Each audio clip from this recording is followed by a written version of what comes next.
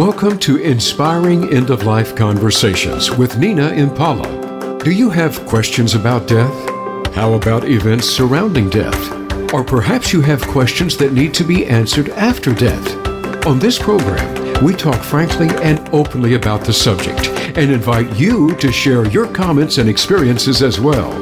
Now, here is your host, Nina Impala. Hello, everybody, and thank you so much for joining me today on Inspiring End-of-Life Conversations. We have got an excellent show here today. I'm so excited about it. We're going to be talking to a beautiful woman named Denise DeSimone.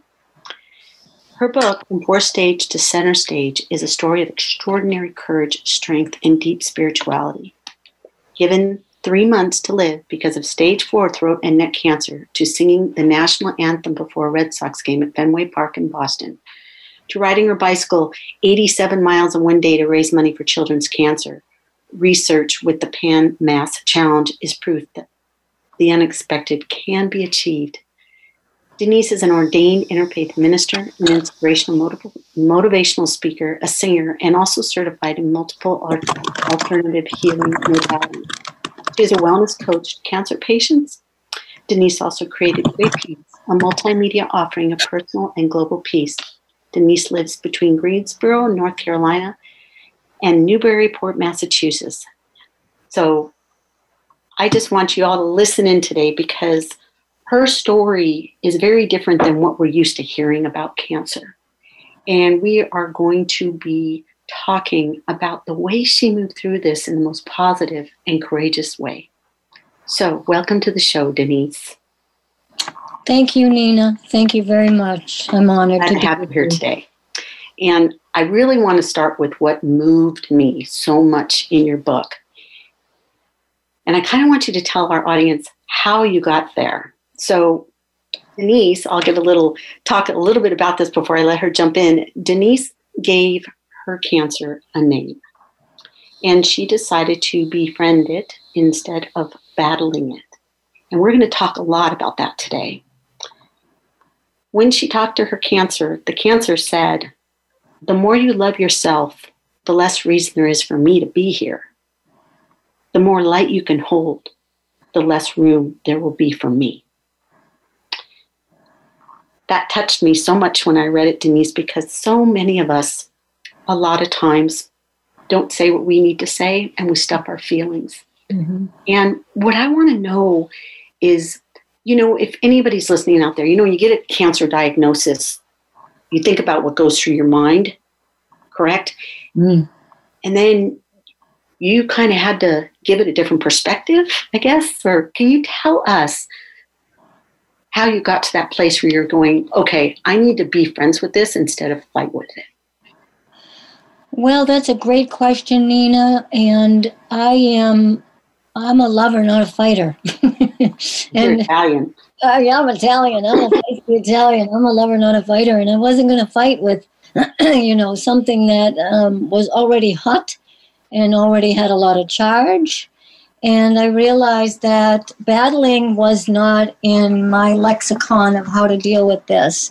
It was going to be much easier for me, although, it flies in the face of the collective consciousness or collective belief system about battling as opposed to befriending like I did.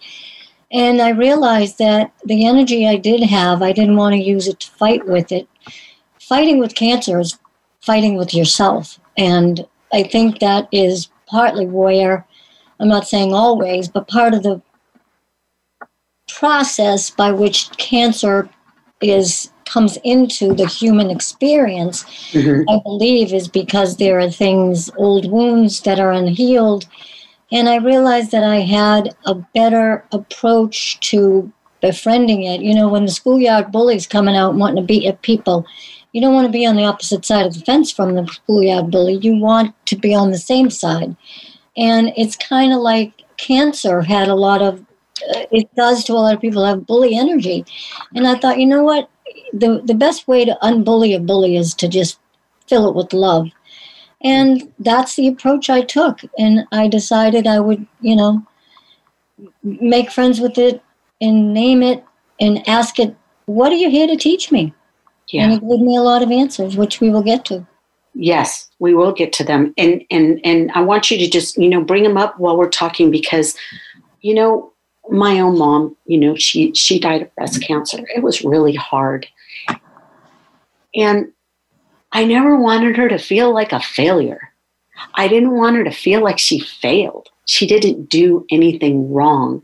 Right. And your book, when I read your book, it made it so clear to me that when you're battling something and you lose, then that means it's you did something wrong or you weren't good enough or, and I don't want anybody going out of this world that way, and I think that it was so important to, from, let's say, moving forward after this show, when I'm with people because of your book, because of the things you say, I would be like, let's look at this a little bit differently because, right, it's something that entered your body, our environment, even with COVID going on right now, stress, maybe even holding on to words because we're afraid to say things. We've been living in the same house with people for a long time, but all of these things build up in our bodies and cause a lot of problems. And the way that you decided to move through this and some of the other stuff that you talked about, like when you got mad at Penn, you're like, get out of here. You don't want, what is it going to do? What do I have to do to get you to leave? Mm-hmm. I thought that was such a great question to ask cancer. What do I need to do to get you to leave my body? Yeah, and that's when, first of all, when there's a battle, there's a war, and there's enough war going on. You don't want to create a war inside yourself. When I asked Pin that, and there were lots of lessons, but the three major ones I highlight in the book, the first one was, yes, what you already mentioned, the more light you can hold, the less room for me. And the more you love yourself, the less reason for me to stick around. And the other one was, I think the most important one of all, when Pin said, stop beating yourself up for nothing. And when I responded, and I don't have the time to get into it, but this process by which I uncovered this and unearthed these lessons was a deep meditative automatic writing kind of process. And if people out there listening need any coaching about this, feel free to contact me. But the other one that really struck me was when Pin said, stop beating yourself up for nothing. And my response was, and then very indignantly, I'm not beating myself up for nothing. And Pin said, it doesn't feel that way in here. In here. Exactly. Wow. So and that caused me to really, really listen up and take a pause and really do some soul searching. And as I always say, the first thing you need to do is really be truly honest. And I indignantly responded, I'm not beating myself up. But when I really thought about it, and felt my way through it and opened my heart to the possibility that I could be better to myself. Correct. If we talked to our friends the way we talk to ourselves, we wouldn't have many friends. And I really had to look at that and look at how often I was beating myself up. We do it all the time for nothing. No, it's really, that's beautiful. That's a really beautiful way that you put that about your friends. And with my own clients, I'll always say to them, I want you to think of a child that you love so much. And that's how I want you to treat yourself. Because if that child was going through something hard, would you beat that child up? Would you not give them, a chocolate chip cookie after dinner? Would you, just say, hey, you're on your own? No, you wouldn't. Put them on your lap, give them a cookie and say, hey, let's talk about this. Let's get you through it. And I love this kind of thinking with cancer. And, I know that, other people that I have known that have had cancer and, of course, losing my own mom, it was like I was always trying to find the words. And this is beautiful information, Denise, for other people that are listening out there to say, hey, let's take a look at this a little bit differently. Because when you go in and do self-awareness, so to speak, yes, going inside and start inquiring, why is this here? Why is this going on in me? And then looking at your life, you know, and what you need to fix in your life, or who you need to talk to, or who you need to forgive. And the healing part of this is so important. One of the things that you did say, and I kind of want to bring this up only because when we talk about healing and healing the body, like you still didn't know whether you're going to live or die. You wanted to just get this cancer out of your body, right? No, no. Okay. No. I didn't just want to get it out of my body. That wasn't my approach at all. Okay. I wanted to learn the lessons that would help me create more, more health in the area that wasn't as healthy and happy. Okay. And usher it on and usher it out of my temple on a little, vibration of love. I didn't just want to get it out. That is like, okay, just the doctor, okay, take a knife, cut this out, get rid of it. Good point. So I wanted to learn the lessons. Yeah. Yeah, I wanted learn to the learn lessons. the lessons. Mm-hmm. So it wouldn't return. It wouldn't come back. And you know what? I think often nobody wants to die, but we can't get away with it. We got to die.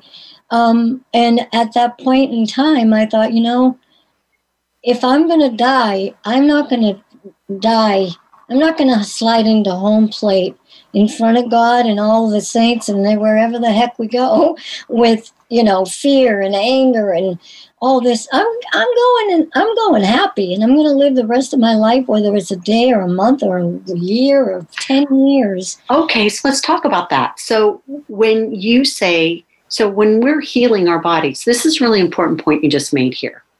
Healing doesn't always mean you're going to be alive, right? Right. You could, but still heal, what's going on with your soul. That's right.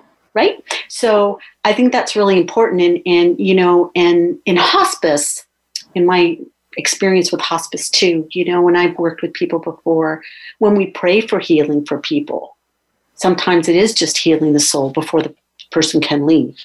Right. But what a sense of peace. Like you said, whether you live a day, whether you live a month, whether you live a year, you've done the work. And so, and this show is about living and about dying. So it's important to heal because our souls all come here for a purpose. I'm one that believes in that. I don't know if everybody believes in that, but I do believe my soul came here for a purpose and I want it to grow. And so in order for it to grow, there's a lot of lessons that I got to learn. Most people that know me well know that I've had a lot of lessons, but I think it's really important to be able to leave this world at peace and in a good place, and knowing that you've done the forgiving and you're content in your own heart and you're living a good life.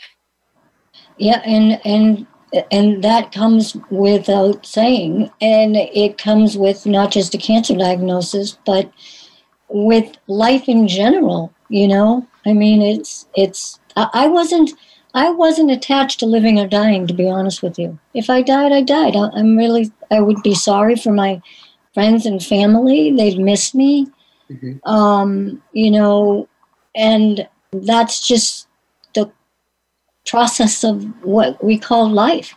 But you're right. If it's not just going off and being happy and clearing your soul for when you die, it's to be happy in the moment of the everyday, and it's critical to really living a full life. And I believe that when we really look death in the face and accept that we're going to die, then you can start living. Then you're like, woohoo! Yeah. Were you concerned about dying before you got diagnosed with your cancer? Or is that something that kind of evolved in you because you got cancer? I'm not sure I understand what you mean.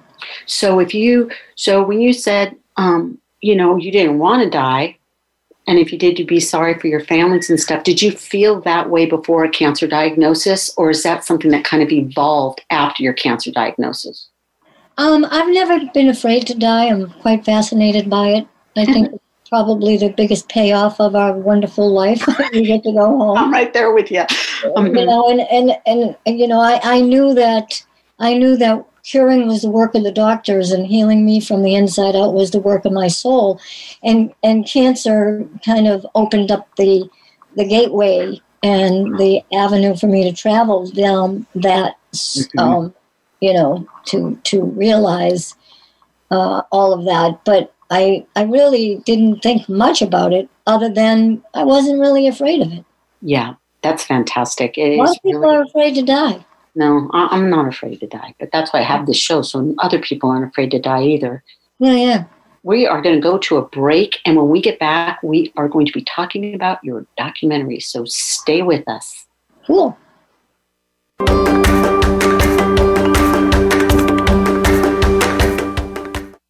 Become our friend on Facebook. Post your thoughts about our shows and network on our timeline. Visit facebook.com/Voice America. Nina offers an alternative to traditional counseling. Sessions are not just 50 minutes, but a full hour. When you go in for a regular counseling session, many times you don't remember everything. Nina's difference is a summary email after each session and/or a follow-up phone call if needed up to 2 weeks after. Nina also provides hospital visit consultations as necessary. Sessions with Nina Impala are $250, and if you book a 3-session package, you will get a $100 discount. Let's get you feeling peaceful and happy again.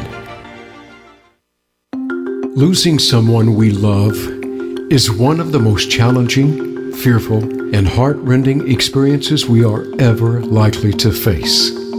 In her book, Dearly Departed, Nina Impala shares stories of her experiences as a hospice volunteer for more than 12 years and how those experiences prepared her for the final days of her own parents. Nina emphasizes the importance of being a good listener and living a good life. Dearly Departed by Nina Impala is available in paperback or Kindle edition through Amazon.com or your favorite book retailer. Have you friended us on Facebook yet? Why not? Just go to facebook.com/Voice America or search for the keywords Voice America. Once you are part of our Facebook network, you'll receive daily messages about what's happening with our shows, this week's featured guests, and new happenings at the Voice America Talk Radio Network. And you can add your voice to the always active discussions on our timeline. Just go to facebook.com/Voice America or search for Voice America.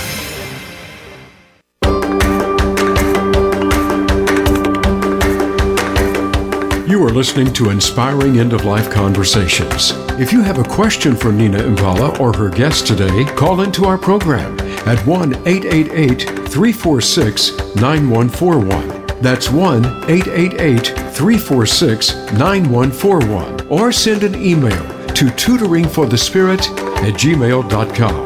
Now, back to this week's program. Hi there, we're back. We are back with Denise DeSimone and her beautiful book, From Fourth Stage to Center Stage. And I want to talk about your documentary, Denise. I want to hear about it, and I want our fans to hear about it. And if you could tell us what made you decide to do the documentary after writing the book? Well, a friend of mine, I wrote the book From Stage 4 to Center Stage, and it was, so I got diagnosed in 2005. Took about 2 or 3 years to really come back to life.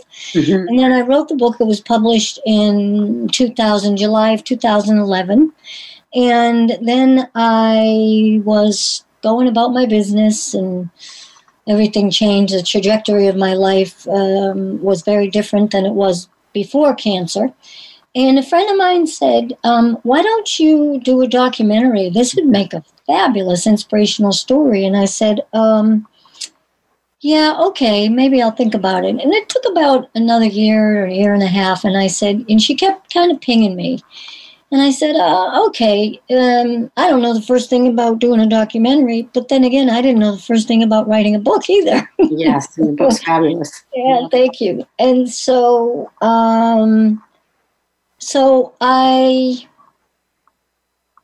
pulled together a team of people that I knew could do some filming. And, you know, it's when you put your mind to something, providence rushes in. And the guidance and the spirit, or whatever you want to call it, I believe you have to know the why, and spirit figures out how, and then all these people show up that can help you that you may not even have known before. It's true. And it's kind of what happened. So we did a lot of filming, and it took about 3.5 years, but I realized that I did have a lot more to say in a way that couldn't just be written in a book, that could be emoted and expressed. And so, I mean, you saw the documentary. I did. It brought tears to my eyes, mostly because it moved me so much. Mm-hmm. And I'll be honest with you, you know, during COVID, it's been very difficult, you know, for I've been able to see my clients and things like that. And the documentary was it was uplifting, Denise. It really was very uplifting and beautiful about the different things. You know, I think what was so important to see in the documentary that I didn't see in the book, the difference is the people, your sisters, the people that you met along the way. How about the woman that you met in the store? Oh, yeah, Alice. Tell us a little bit about that story. We got time. Go ahead, because it's beautiful. Well, you know, again, you just kind of where you were at, and you don't sometimes question, but I was, you know, going for my biopsy, and I met a woman in a store who had a big bandage on her neck, and I asked her what was going on, and she said, I had a lump, and they thought I had cancer, but I had Lyme disease, and it was right before I was having my biopsy with the doctor who told me there was nothing to worry about. And then she told me, if you need these oncologists in Boston, this is who I went to. And I'm like, I won't need them, but I did take the number. And after they woke me up in the operating room and told me that I had to get going fast, I had a very aggressive cancer. And when I asked if I had lymphoma, the doctor said, I wish you had lymphoma, you'd be in a lot better shape.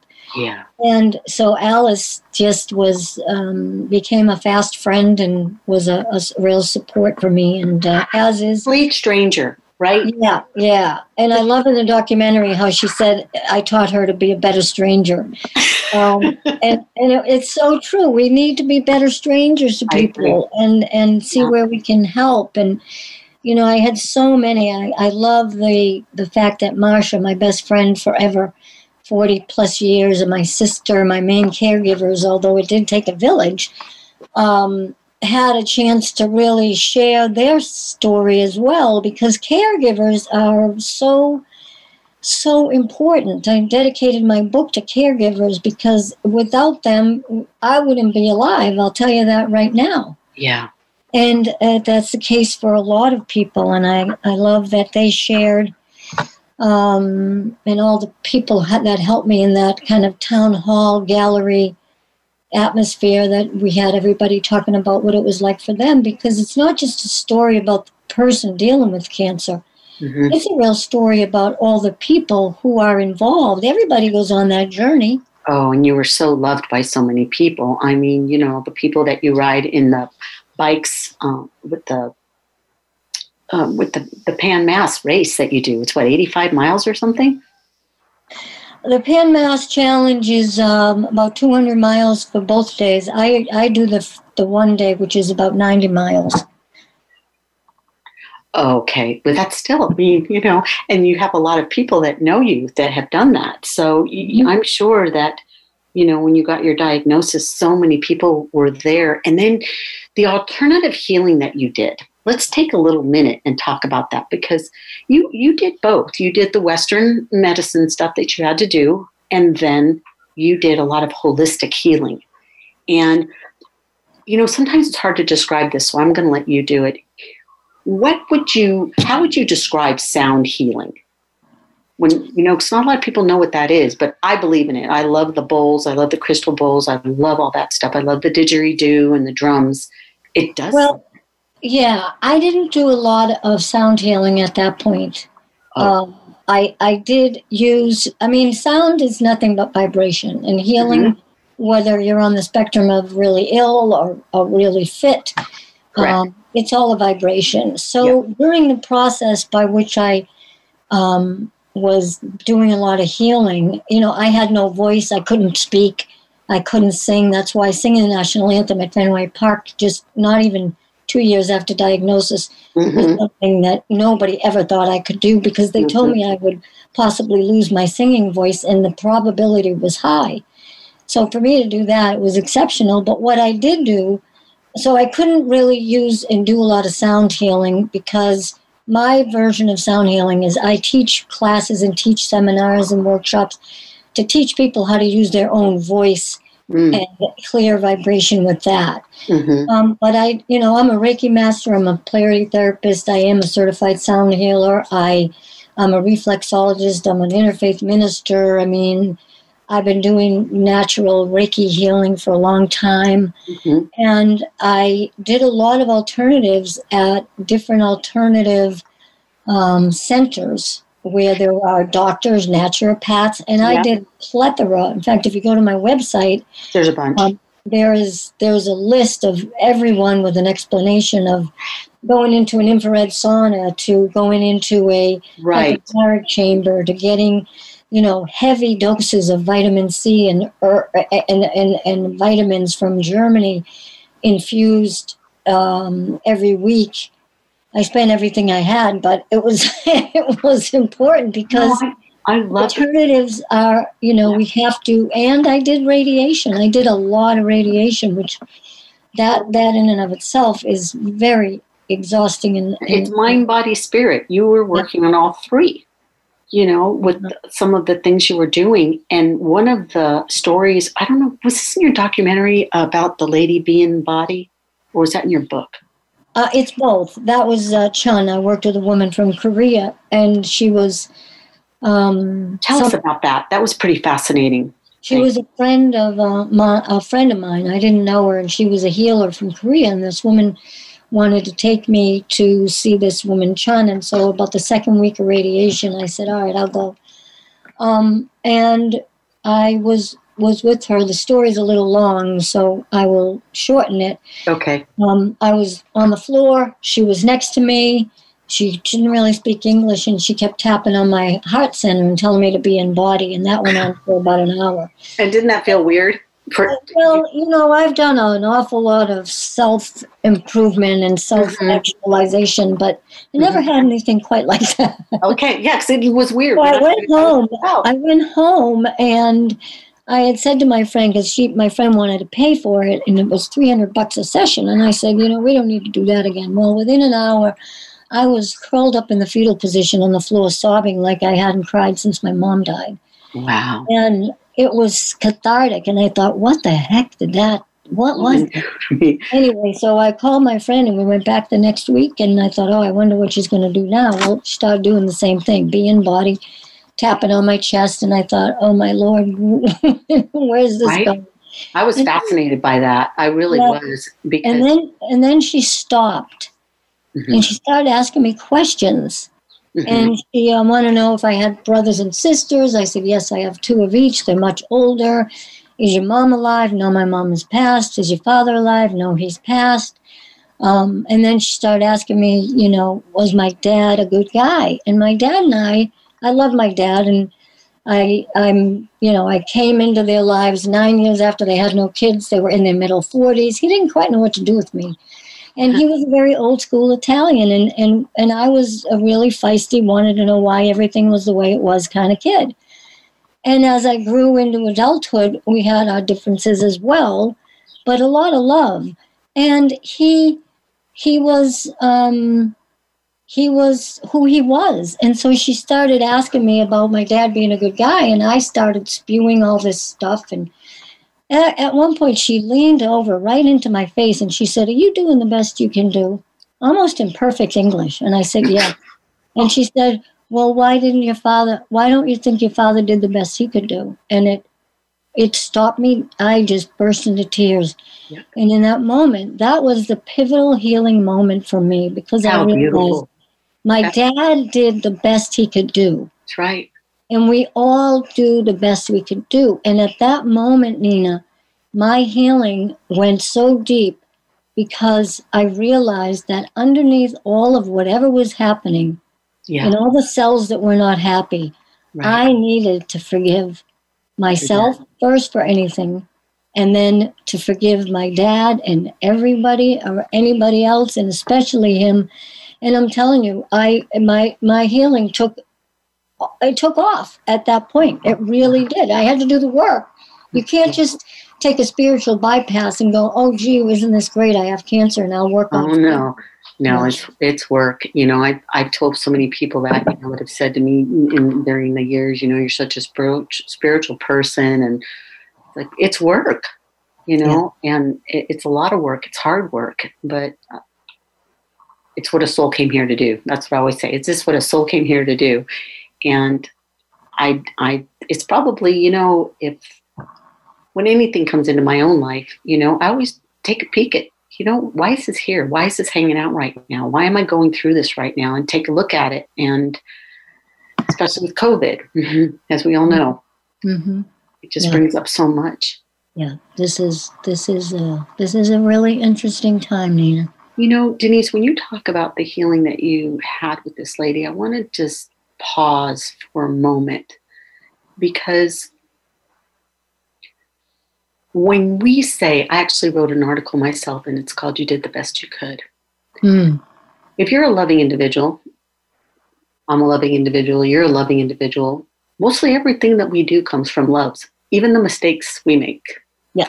Even the things that we don't say, we push them down, especially for people of service. We push it down. I don't want to upset anybody, or I'll let it work itself out. But if it lingers and it hangs around, to me, that's always the invitation, right? That's the invitation. And so if I start thinking about things sometimes in my own life and they stay with me for a while, to me, that's the invitation. It's something that needs to be healed inside of me. And I think if everybody can do that, and you really take a look inside when you're having a reaction, like when she said that to you and it hit home, pay attention to it and then do the work. Because it's almost like, I just think they're kind of like signs from God. Because they come in and it triggers something, like for you it was crying, and your healing took off after that. So bingo. Won the jackpot there, that you got to unload all that and forgive. And I think many of us, with our parents, they did do the best they could. They did. And even myself, I'm a parent. I did the best I could. Yeah, there's no rule book that comes with giving birth to a baby and raising them. I mean, it's the toughest gig in the world. And right. And and like she said, be in body. Yeah. And that was just those 3 words for you. Just be in bodies. Pay attention to yourself. Yeah. And most of the time we think a lot of people live from the outside in instead of the inside out. And, I teach a lot of classes in my life class, which is Live in Full Expression. I teach that, react and create have the same letters. And you're right. You get a reaction. You can keep reacting. Most of the time we're reacting, it's coming from a place of old woundedness. But if we can change those, just move the letters around from the word react, you have create. Wow. And you can create. Now, I was able to stop reacting to all of this stuff that was going on and go inside. And this takes a willingness and a strength, an internal strength to really know thyself.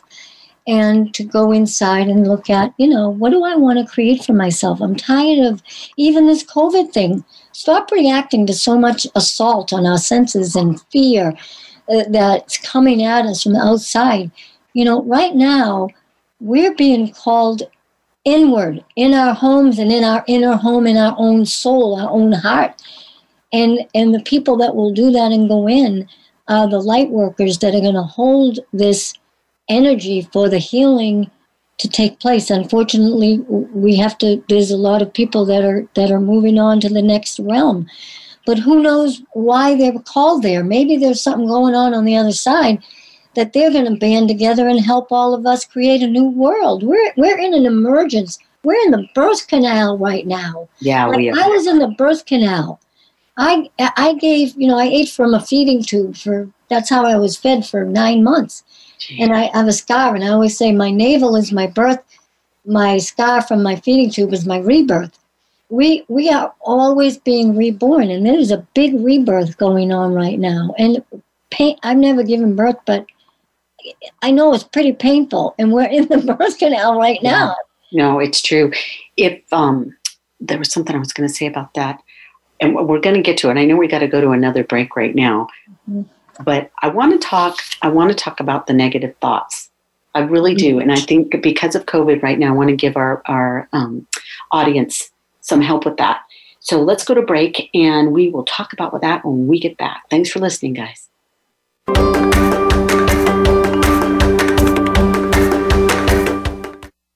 Become our friend on Facebook. Post your thoughts about our shows and network on our timeline. Visit facebook.com/Voice America. Nina offers an alternative to traditional counseling. Sessions are not just 50 minutes, but a full hour. When you go in for a regular counseling session, many times you don't remember everything. Nina's difference is a summary email after each session and/or a follow-up phone call if needed up to 2 weeks after. Nina also provides hospital visit consultations as necessary. Sessions with Nina Impala are $250, and if you book a 3-session package, you will get a $100 discount. Let's get you feeling peaceful and happy again. Losing someone we love is one of the most challenging, fearful, and heart-rending experiences we are ever likely to face. In her book, Dearly Departed, Nina Impala shares stories of her experiences as a hospice volunteer for more than 12 years and how those experiences prepared her for the final days of her own parents. Nina emphasizes the importance of being a good listener and living a good life. Dearly Departed by Nina Impala is available in paperback or Kindle edition through Amazon.com or your favorite book retailer. Have you friended us on Facebook yet? Why not? Just go to facebook.com/Voice America or search for the keywords Voice America. Once you are part of our Facebook network, you'll receive daily messages about what's happening with our shows, this week's featured guests, and new happenings at the Voice America Talk Radio Network. And you can add your voice to the always active discussions on our timeline. Just go to facebook.com/Voice America or search for Voice America.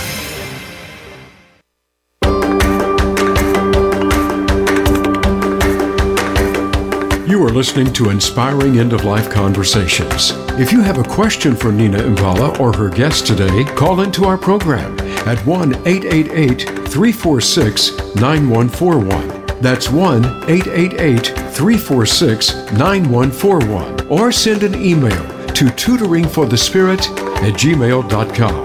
Now, back to this week's program. Okay, we're back.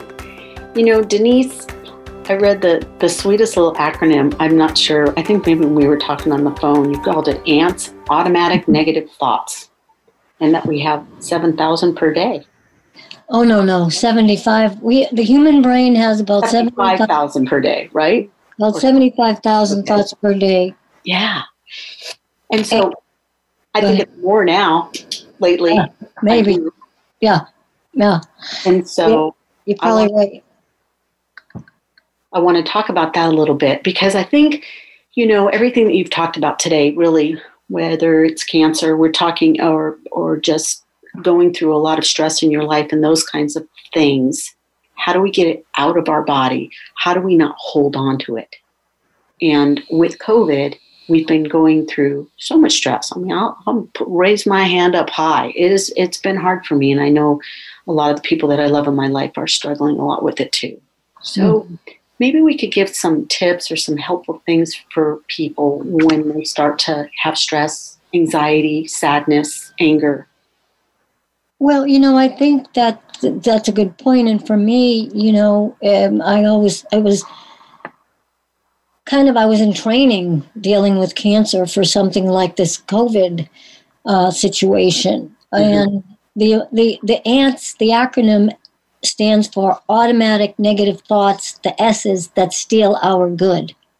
Okay, I love that. All right. And I do believe that, you know, we have to think about what we're thinking about, which most people don't think about it. And they're not paying attention to what they're paying attention to. We kind of get in this routine and like the hamster, you know. And I believe once you start to realize, or for me, when I started to think about, I'm kind of like thinking, I'm not liking what I'm thinking right now. And if you can get to the point, and again, this isn't just an overnight or just, make a decision and it's done. No. But I believe that one of the things that's really good, especially now, is have what I teach and I've called the replacement statement. Nice. So all of a sudden you're running and running and running. Your brain's running. First of all, get down in your heart, put your hand on your heart and say, what's my heart saying? Because my mind's going to drive me into the creek and all the blood. Good point. But my heart's going to open up and help me and guide me. Mm-hmm. And so I, when I work with people with cancer or what have you, I suggest that even if they have a replacement statement that they go to when they realize their thoughts are being negative, and they maybe their automatic default, and this takes practice, is I love my body and I trust its wisdom, or I'm healed, I'm whole, I'm healthy. Mm. And or all is well in my world in this now moment. Mm. I don't care what it is, but have something in what I call the spiritual toolkit for when we need to call upon, like we go to the gym to make our muscles strong. Correct. And we need to pick something up. We're going to be strong and we're not going to hurt ourselves. Well, correct. It's kind of the same thing with spiritual wellness. You need to have these tools and start to build your kit, if you will, that you can have things to call upon for times that we find ourselves in now. And whether you're listening and you're dealing with cancer, or you know somebody, or somebody's just, passed on from COVID, and you're trying to find some place to have some support or a little bit of peace, whatever it is, the peace is inside of you. It is. It doesn't leave. It's always there. We just got to... And we need to trust that. A lot of people think it's someone else that's going to make it okay. Nobody else is going to make it okay. Yes, people love us, and now all of a sudden we got nobody we can even hug. Can't be with the people we love when they're dying. I know. This is really testing. This is really, really testing our spiritual muscles. And when this is one of the other little statements that you said was doorway to transition. Transformation. And so I vacillate in between that right now. Like I love doing radio, and this show, working with the Voice America team it's amazing experience. I'm loving it. But I also feel like, in a way, very much like yourself, when you were going through everything that you were going through, that your life changed for the better with cancer. Yeah. And our lives, and that was a big statement to put out there, you guys, but our lives, when I hear with my partner and we're watching TV or turning on the news and things like that, I do get tense. I do. I'll openly admit it, because I hear a lot of things that I'm just not sure of. But deep inside of this spiritual woman, there's definitely a sense that there's a massive transition going on. It's planetary. Absolutely. That's right. Am I kicking and screaming through the whole thing? Oh, yeah. It's uncomfortable, but when we're uncomfortable, we're learning. Well, I think I'm going to suggest what I've been doing, and that's turn off CNN and I watch the Andy Griffith Show. Okay. For all those old things. Yeah. Or maybe Bonanza, or or some Carol Burnett show. Yeah. I mean, you got to do the things you got to do. No, it's true. It's true. And I think that a lot of the things that you're doing are quite helpful. And I think that all of us need to kind of take a different perspective. And like when you're talking about a door, changing your words, I always call that reframing. Like, how can we put this another way? Where you've got those negative thoughts going in your head. And did you do a lot of, when you had your cancer, did you do certain breathing exercises? Did they teach you things about the breath to calm your nervous system? I have done some breath work. One of the things I love is Andrew Weil's 4-7-8 breathing. 4-7-8 breathing is really simple, and I teach my clients this all the time. You just sit quietly. You put your tongue behind your teeth, up on the top, with that thing where you always burn when you eat pizza. Yes. And you breathe in to the count of 4. You hold your breath to the count of 7, and then you blow out to the count of 8. Wow. And this opens up all of the hormones and everything in the brain that tells your body it's time to really, really relax. One of the things it's useful for is when we wake up in the middle of the night and we can't go back to sleep. If you do this 3-4 times, you won't make it to the 4th or 5th time doing it. That would be amazing. You'll be back to sleep. You'll be so back to sleep. And even during the day, just most of the time people don't really breathe. I think I've had people set their alarm on their phone to the alarm goes off, stop, and take 5 deep breaths, just so you're oxygenating your blood. Yeah, because we stop breathing when we get upset. And, you end up holding the breath, and then the body tenses up, and then all kinds of stuff happens. Mm-hmm. So that's a really important part of it, too. And that's something that we can all do, during COVID. As everybody else, you just want it to be over. You just want to move through it. As anything in your life that's uncomfortable, whether it's cancer, whether it's COVID, whether it's, can we just get through this and move on? Yeah, let's get back to what we were. But I don't really think that's going to happen. No, there's no back to what we were. There's no back to what we were. No.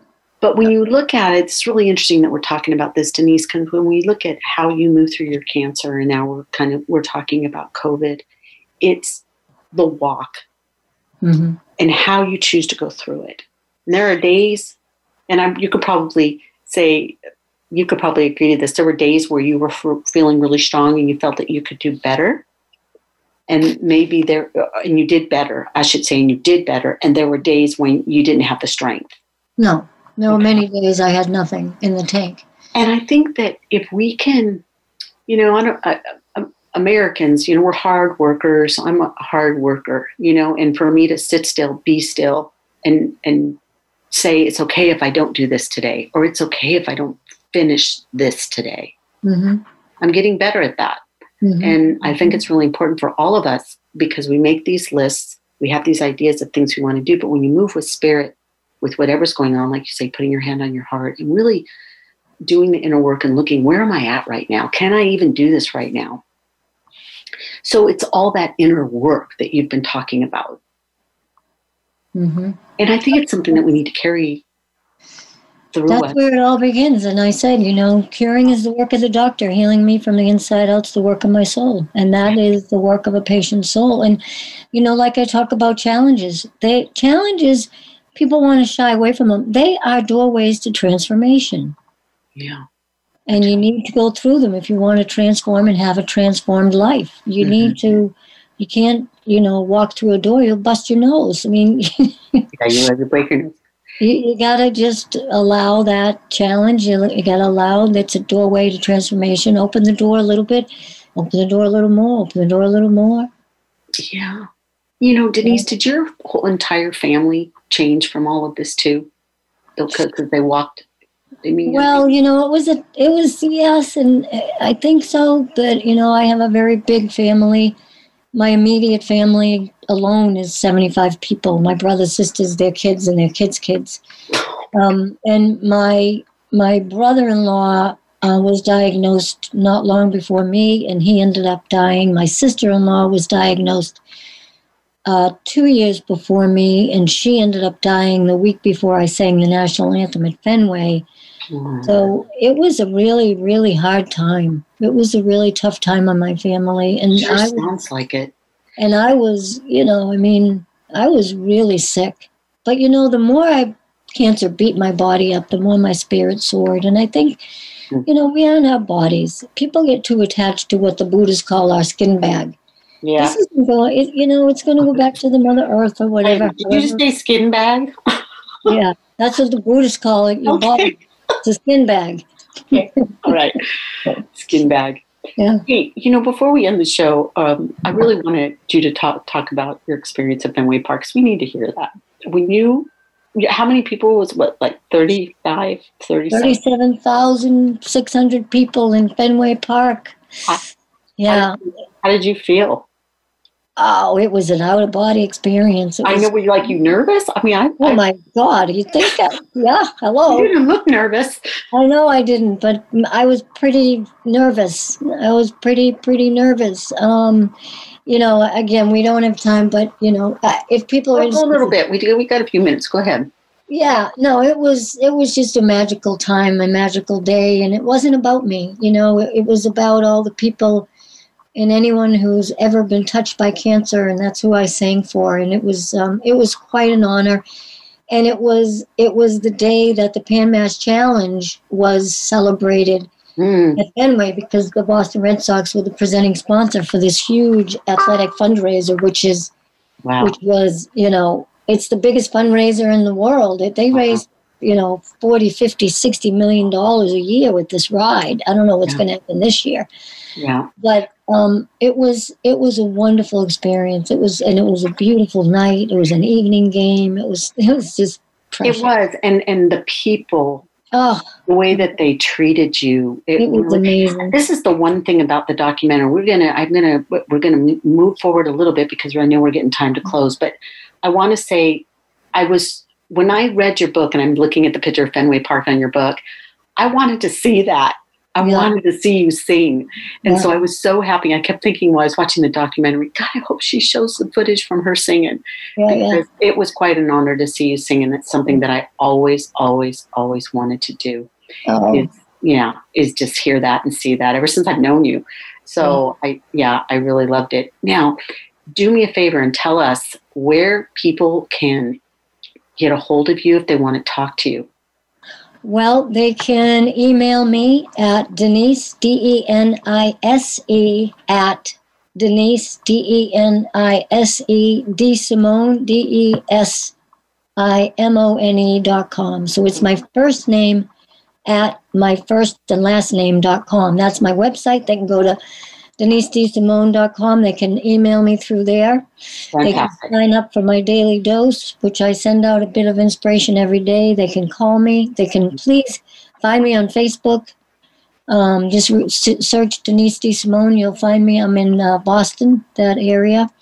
And Instagram. And you can go onto my website if you want to buy a book. I would love it. I love it when people go to my website because I can get to know them, and I can write them a note inside the book and autograph it. And it's such a great book. I totally recommend this book. I've read it a couple times, and if you saw mine, it's all full of highlighting pages and all kinds of stuff. So with that being said, Denise, I am so grateful that you came on today, and I'm really happy. It was a really beautiful showing, and I will get that other information to you, okay?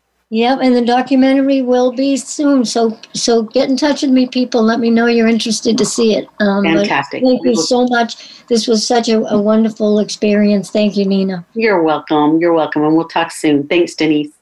Bye-bye. Bye-bye. So I hope you all enjoyed the show today. I loved interviewing Denise, and I hope that she was able to help you find some ways to find peace in your own heart. And whatever you're going through inside of yourself, whether it be COVID or you're suffering from some other kind of disease or cancer, stay close to you. Stay close to your own heart and know how loved you are. Take care. Till next week, bookmark my show, and we will talk soon. Bye-bye.